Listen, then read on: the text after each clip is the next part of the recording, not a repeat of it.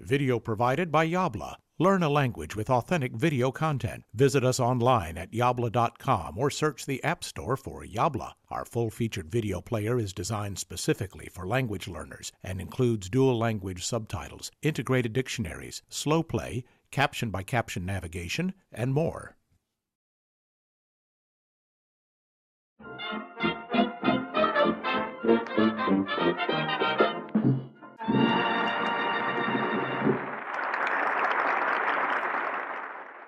Bentornata o bentornato.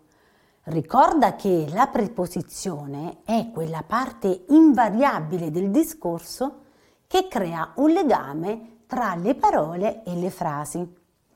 Nella prima parte ti ho fatto degli esempi con le preposizioni di, a, da, in e ora vediamo degli esempi con le preposizioni con, su, per, tra, fra.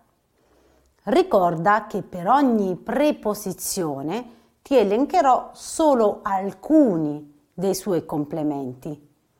Cominciamo dalla preposizione con, che introduce questi complementi.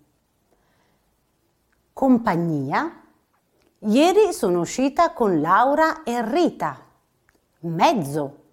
Ho chiamato con il cellulare. Modo. Fai i compiti con attenzione. Mi raccomando, domani c'è interrogazione. Causa.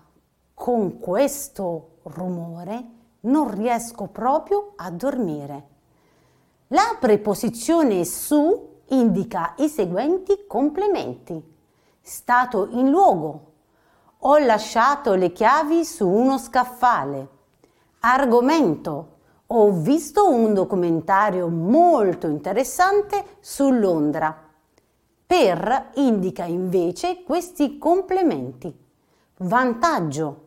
Questo video l'ho fatto per te. Colpa. È stato arrestato per furto. Moto per luogo. Sono passata per il supermercato. Tempo continuativo. Voglio restare in vacanza per sempre.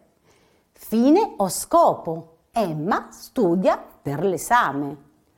Tra e fra vengono usate in tante accezioni. Stato in luogo. È spuntato un fiore tra le pietre del cortile. Moto al luogo. Cesare si è messo fra di noi. All'improvviso, tra l'altro. Tempo continuato. Tra il 1915 e il 1918 l'Europa ha attraversato la Grande Guerra. Causa. Tra una cosa e l'altra mi sono dimenticata di pranzare. Partitivo. Tra le mie amiche Patrizia è la più grande. Compagnia. Mi piacerebbe organizzare una cena tra amici. Ricorda che con i verbi che indicano un moto per luogo, come passare, transitare, attraversare, camminare, si usa sempre la preposizione per. Con il verbo partire si usa sempre la preposizione per. Parto per Bologna, parto per New York, per un giro in Europa. Ti aspetto nella prossima lezione dove ti parlerò delle preposizioni articolate. Spero di esserti stata di aiuto e se hai domande da pormi, fai pure. Ti auguro una giornata meravigliosa. Ciao ciao!